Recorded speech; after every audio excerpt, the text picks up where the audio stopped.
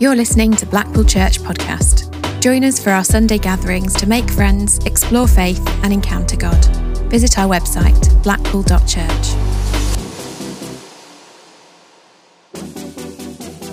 This is the Talk Archive.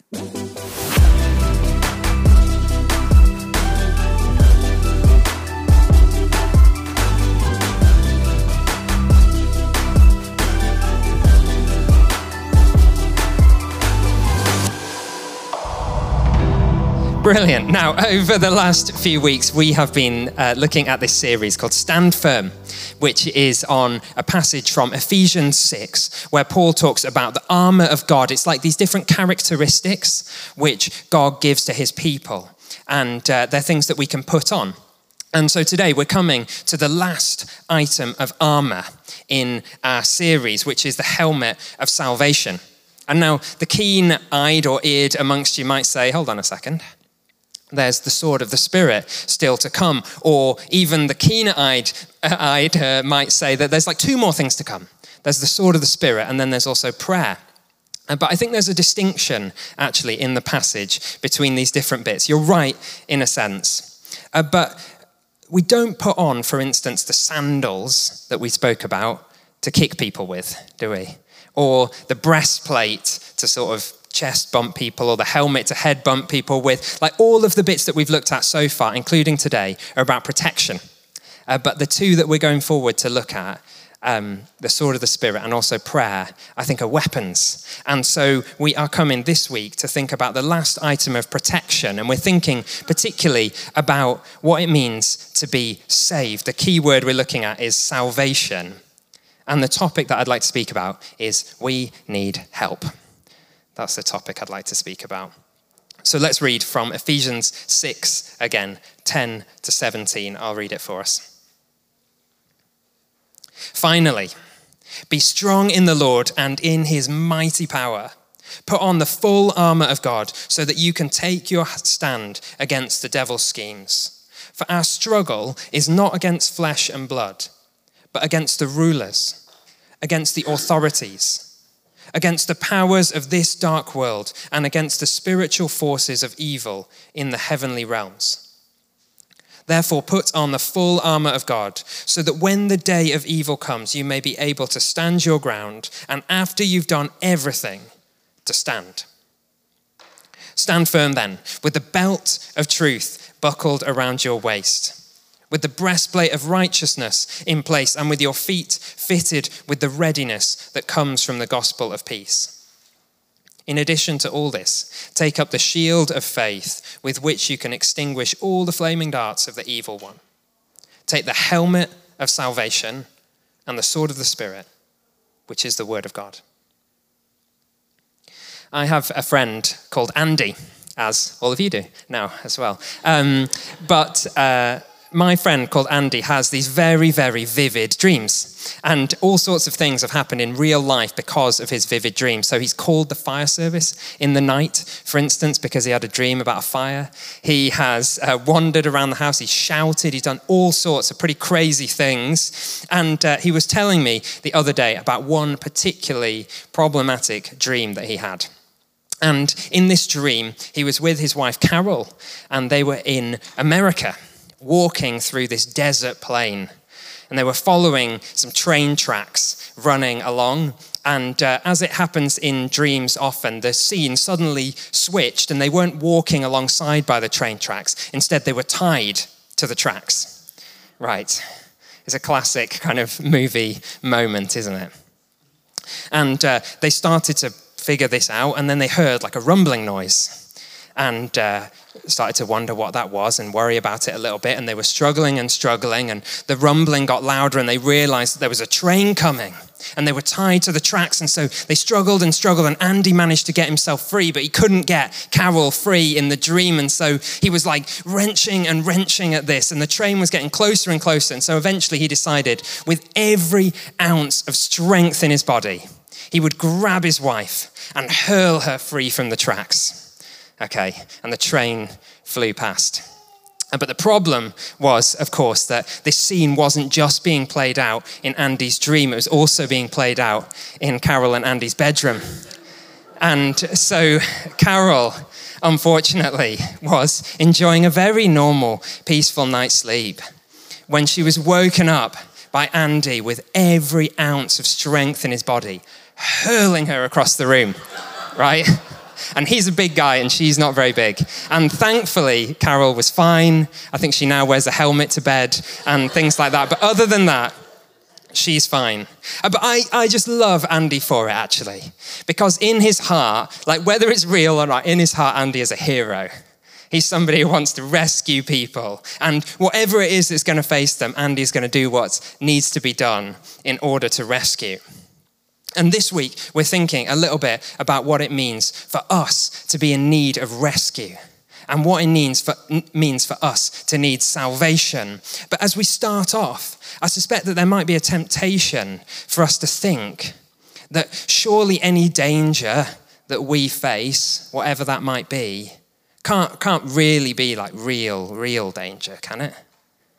Surely it must be a bit like Andy's sort of dream danger. The only danger might be to get a bit too carried away about all of this stuff and end up inadvertently throwing somebody across the room or something like that. Surely there isn't any real danger. We all live in a relatively safe country with relatively safe places to live or to eat or whatever it might be. And what's more, if I'm honest, then even if there was some danger, I would much rather be the person rescuing than the person being rescued. I want to be Andy in the story in a way, setting my wife free from the train tracks rather than being hurled across the bedroom, if I'm honest. You know, you might think, look, I give to charity, I get my kids dressed, I pay my taxes, I tell people where the post office is, I'm fine. But if you need anything, let me know. Happy to help out. But I don't think I'm in need of any rescuing. I don't think I'd want that either. And so what I want to do is to spend a little bit of time firstly thinking about why might we need this? Why might we need salvation? And then to think, even why might we want this?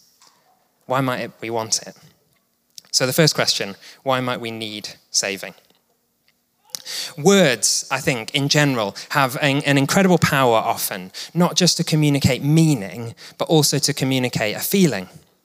And so, for instance, some words feel very formal and some words feel very informal, even though they mean the same thing. So you could like throw on a jacket, or you could don an outer garment or something like that, right? It means the same thing, but the feeling behind the words is different. You could get a job or you could take up employment and that would feel serious and important, and this one might not. The words carry different feelings. Equally, some words have different feelings depending on the context. If a friend said to you, look, I just can't get through this, and you were sat with them at a funeral or something, that would mean one thing, it would feel like one thing. But if you were at a pie eating contest and they said, I just can't get through this, it would feel quite different, that whole conversation. And one word that I think has picked up a lot of feeling outside its meaning is the word judgment.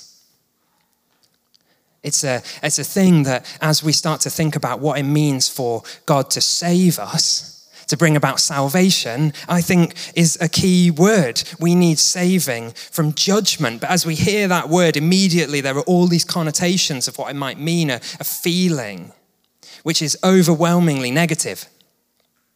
But it's strange because surely we can't really have justice without judgment. But justice is a wonderful thing that everybody has this feeling of positivity towards. When we see terrible things happen in our town or in the world, something within us cries out for justice. We want to see the right thing happen, and we feel good when we see justice happen. It's why Peter writes about Jesus in 1 Peter 4:5 that he is ready to judge the living and the dead. It's because Jesus is interested in justice, and we can't have justice without judgment. But the problem is, if Jesus is going to judge the living and the dead, well, then that's probably going to include me, isn't it? I'm going to be either living or dead, last time I checked. And so, as I realize that I might be in need of judgment, I start to work on strategies of how I might avoid this. The first thing for me that I try is comparison. That might be my initial strategy. Maybe if I'm only as bad as somebody else around me, then that'll all be fine. Maybe even if I'm slightly better than the person next to me, you can have a look at the person next to you. They're probably slightly worse than you, aren't they? Yeah, I think so. Having a little look at it, yeah, that makes sense. And so I compare myself to people around me. Surely it would be harsh of Jesus to judge me unfavorably when I'm basically just as good or bad as anybody else around me. But I don't think that's how justice works. We don't open up prison cells just because the one next door did something slightly worse. Instead, every person is accountable for the things that they do and the things that they do alone. So the second approach I might take, the second strategy might be negotiation. Try comparison, that's not going to work. I'll try negotiation. And what I might say is, I'm fine, fair enough. I've done some things that are wrong. Maybe they need to be judged. But remember, I've also done plenty of good things. Surely it would be totally unfair of Jesus to judge me harshly if I've also contributed so much good to the table. But again, I don't think that's how justice works. We don't let a robber off as long as they give to charity. If people are particularly moral, we don't say that they're allowed to do whatever they want and the law doesn't affect them. Each action is judged fairly in a just society. The third thing that I might try is distraction. It wasn't my fault, Mum. Nick made me do it. There were other circumstances involved. I'm a product of my own environment. But again, just like doing good, having evil done to me doesn't diminish the things that I need to be held responsible for, as painful as that might be. And so the last trick in my arsenal that I try at least would be minimization. I say, well, it probably wasn't that bad though, was it? Anything I've done can't have been that bad, surely. And again, I think there is some truth in that. But Jesus sets very high standards in my experience. And he's more interested in our heart, actually, than the actions themselves. Let me give you an example of it from Matthew 5. Jesus is speaking and he says, "You've heard it said to people long ago, 'You shall not murder, and anyone who murders will be subject to judgment. But I tell you that anyone who is angry with a brother or sister will be subject to judgment.'"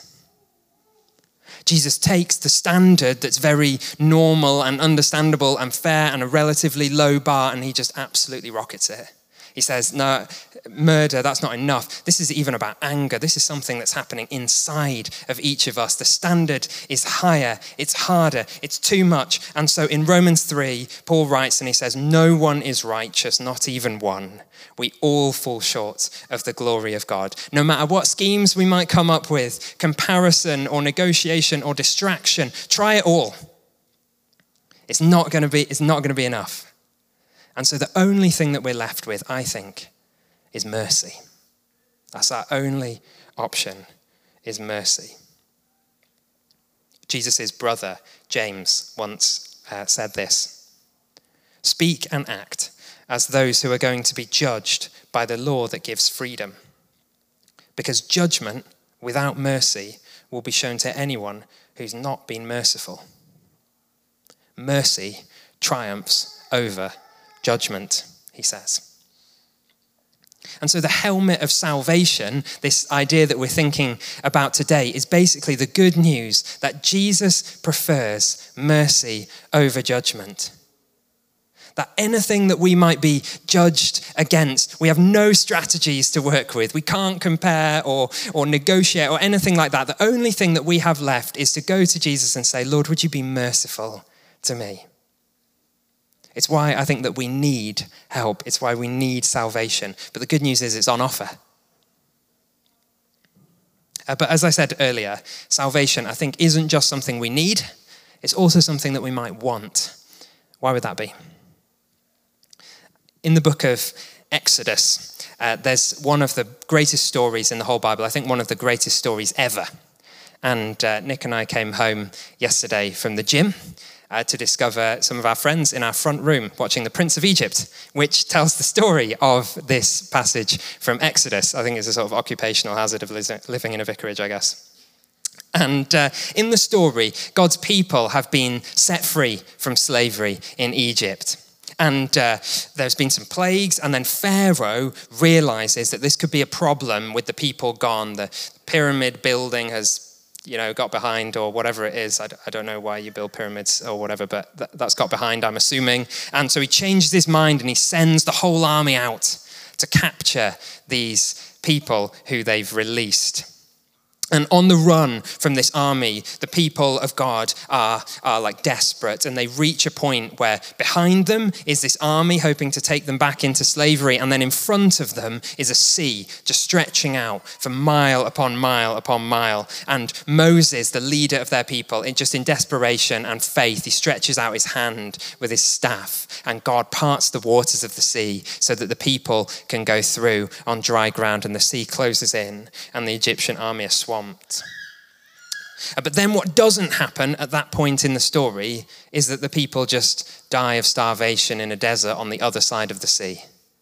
That doesn't happen. That would not be a good end to a kids' TV show either. Rather, what God does is he promises them a land for them to have, and they take inheritance of that land. It's described as a land flowing with milk and honey. Basically, think crunchy nut cornflakes, and you're pretty much there. And God is fulfilling a promise that he has made to his people. That not only would they be rescued when they need it, but also he would give them a land for them. It's like he's taking them from disaster to destiny. Not just removing the disaster, but giving them something better than they possibly could have hoped for.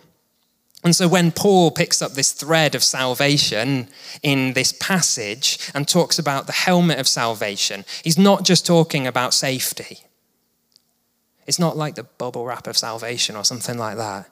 He's not just saying that there's something bad and this will protect you from it and then it'll all be neutral. Instead, he's saying God has something better for you in salvation. He wants to take you from disaster to destiny.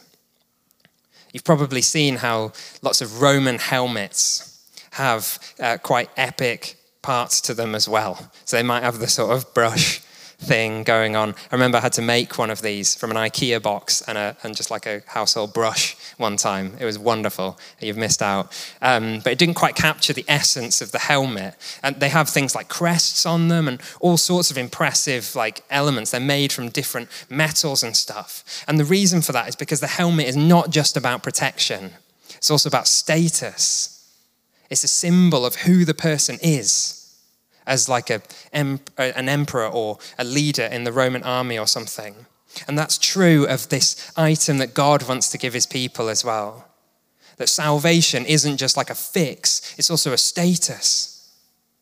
God takes us from slavery, not just to freedom, but to being children.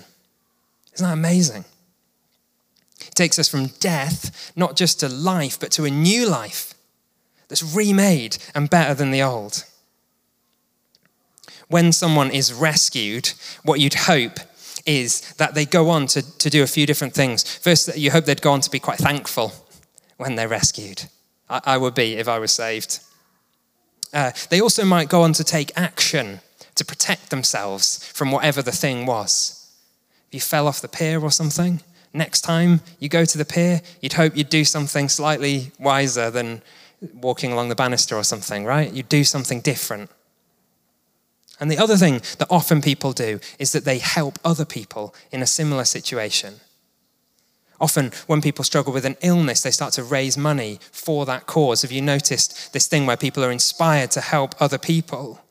And the same thing is true of this destiny that God gives to his people in salvation. When we're rescued by Jesus, when he sets us free from the things that we were held by, then when we're really thankful, I think that's a natural response. Just to say, thank you, Lord, it's so kind of you. But then also we take action. We do things to avoid being in the same situation again, to avoid being captured or trapped by the same things that held us before. And then the other thing is that we might naturally want to help other people as well, to say, oh my goodness, can you believe how gracious and amazing this faithful God is, who even saves his enemies? You've got to know about him. He'll do the same thing for you as well. And that totally transforms our lives. And I think it makes salvation not just something that we need, but something that we might want. I want to live a life like that, that's thankful and wise and helpful.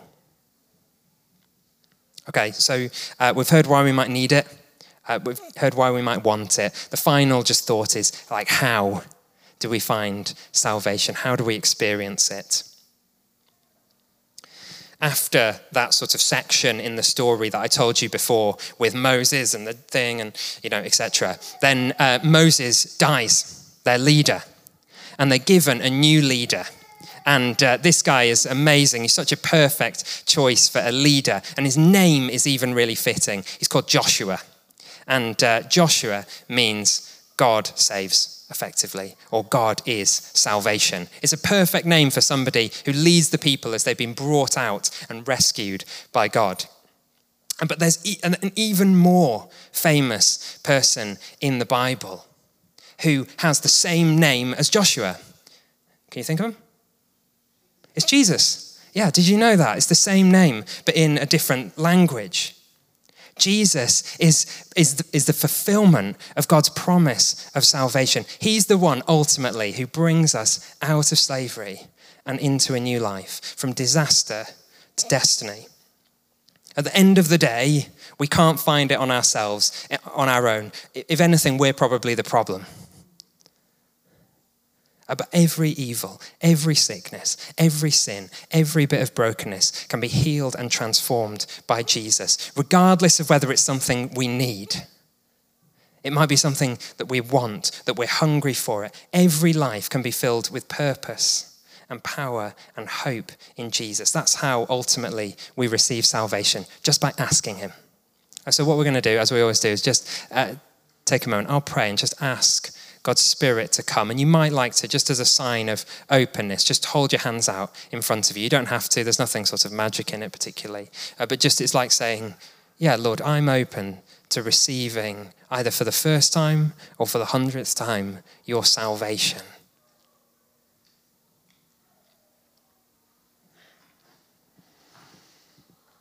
So come, Holy Spirit. Fill every person here with your power.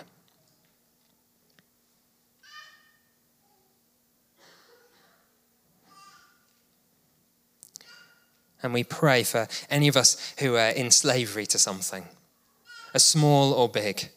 We pray, Lord, that you would set us free and make us more and more like your children. Come, Holy Spirit.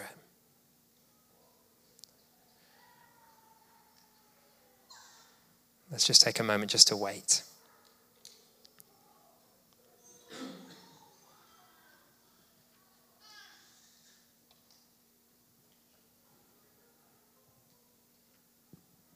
Come, Holy Spirit.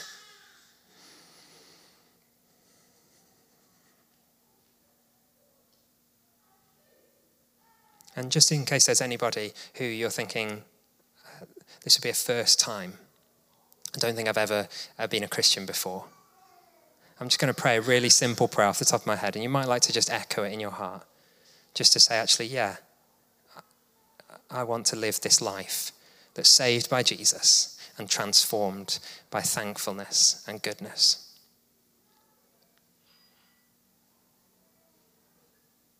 Lord Jesus, thank you that you love me.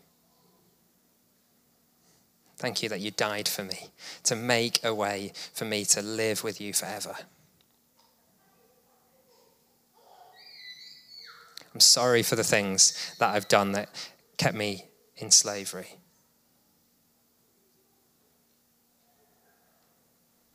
Thank you for your forgiveness. Fill me with your Spirit now.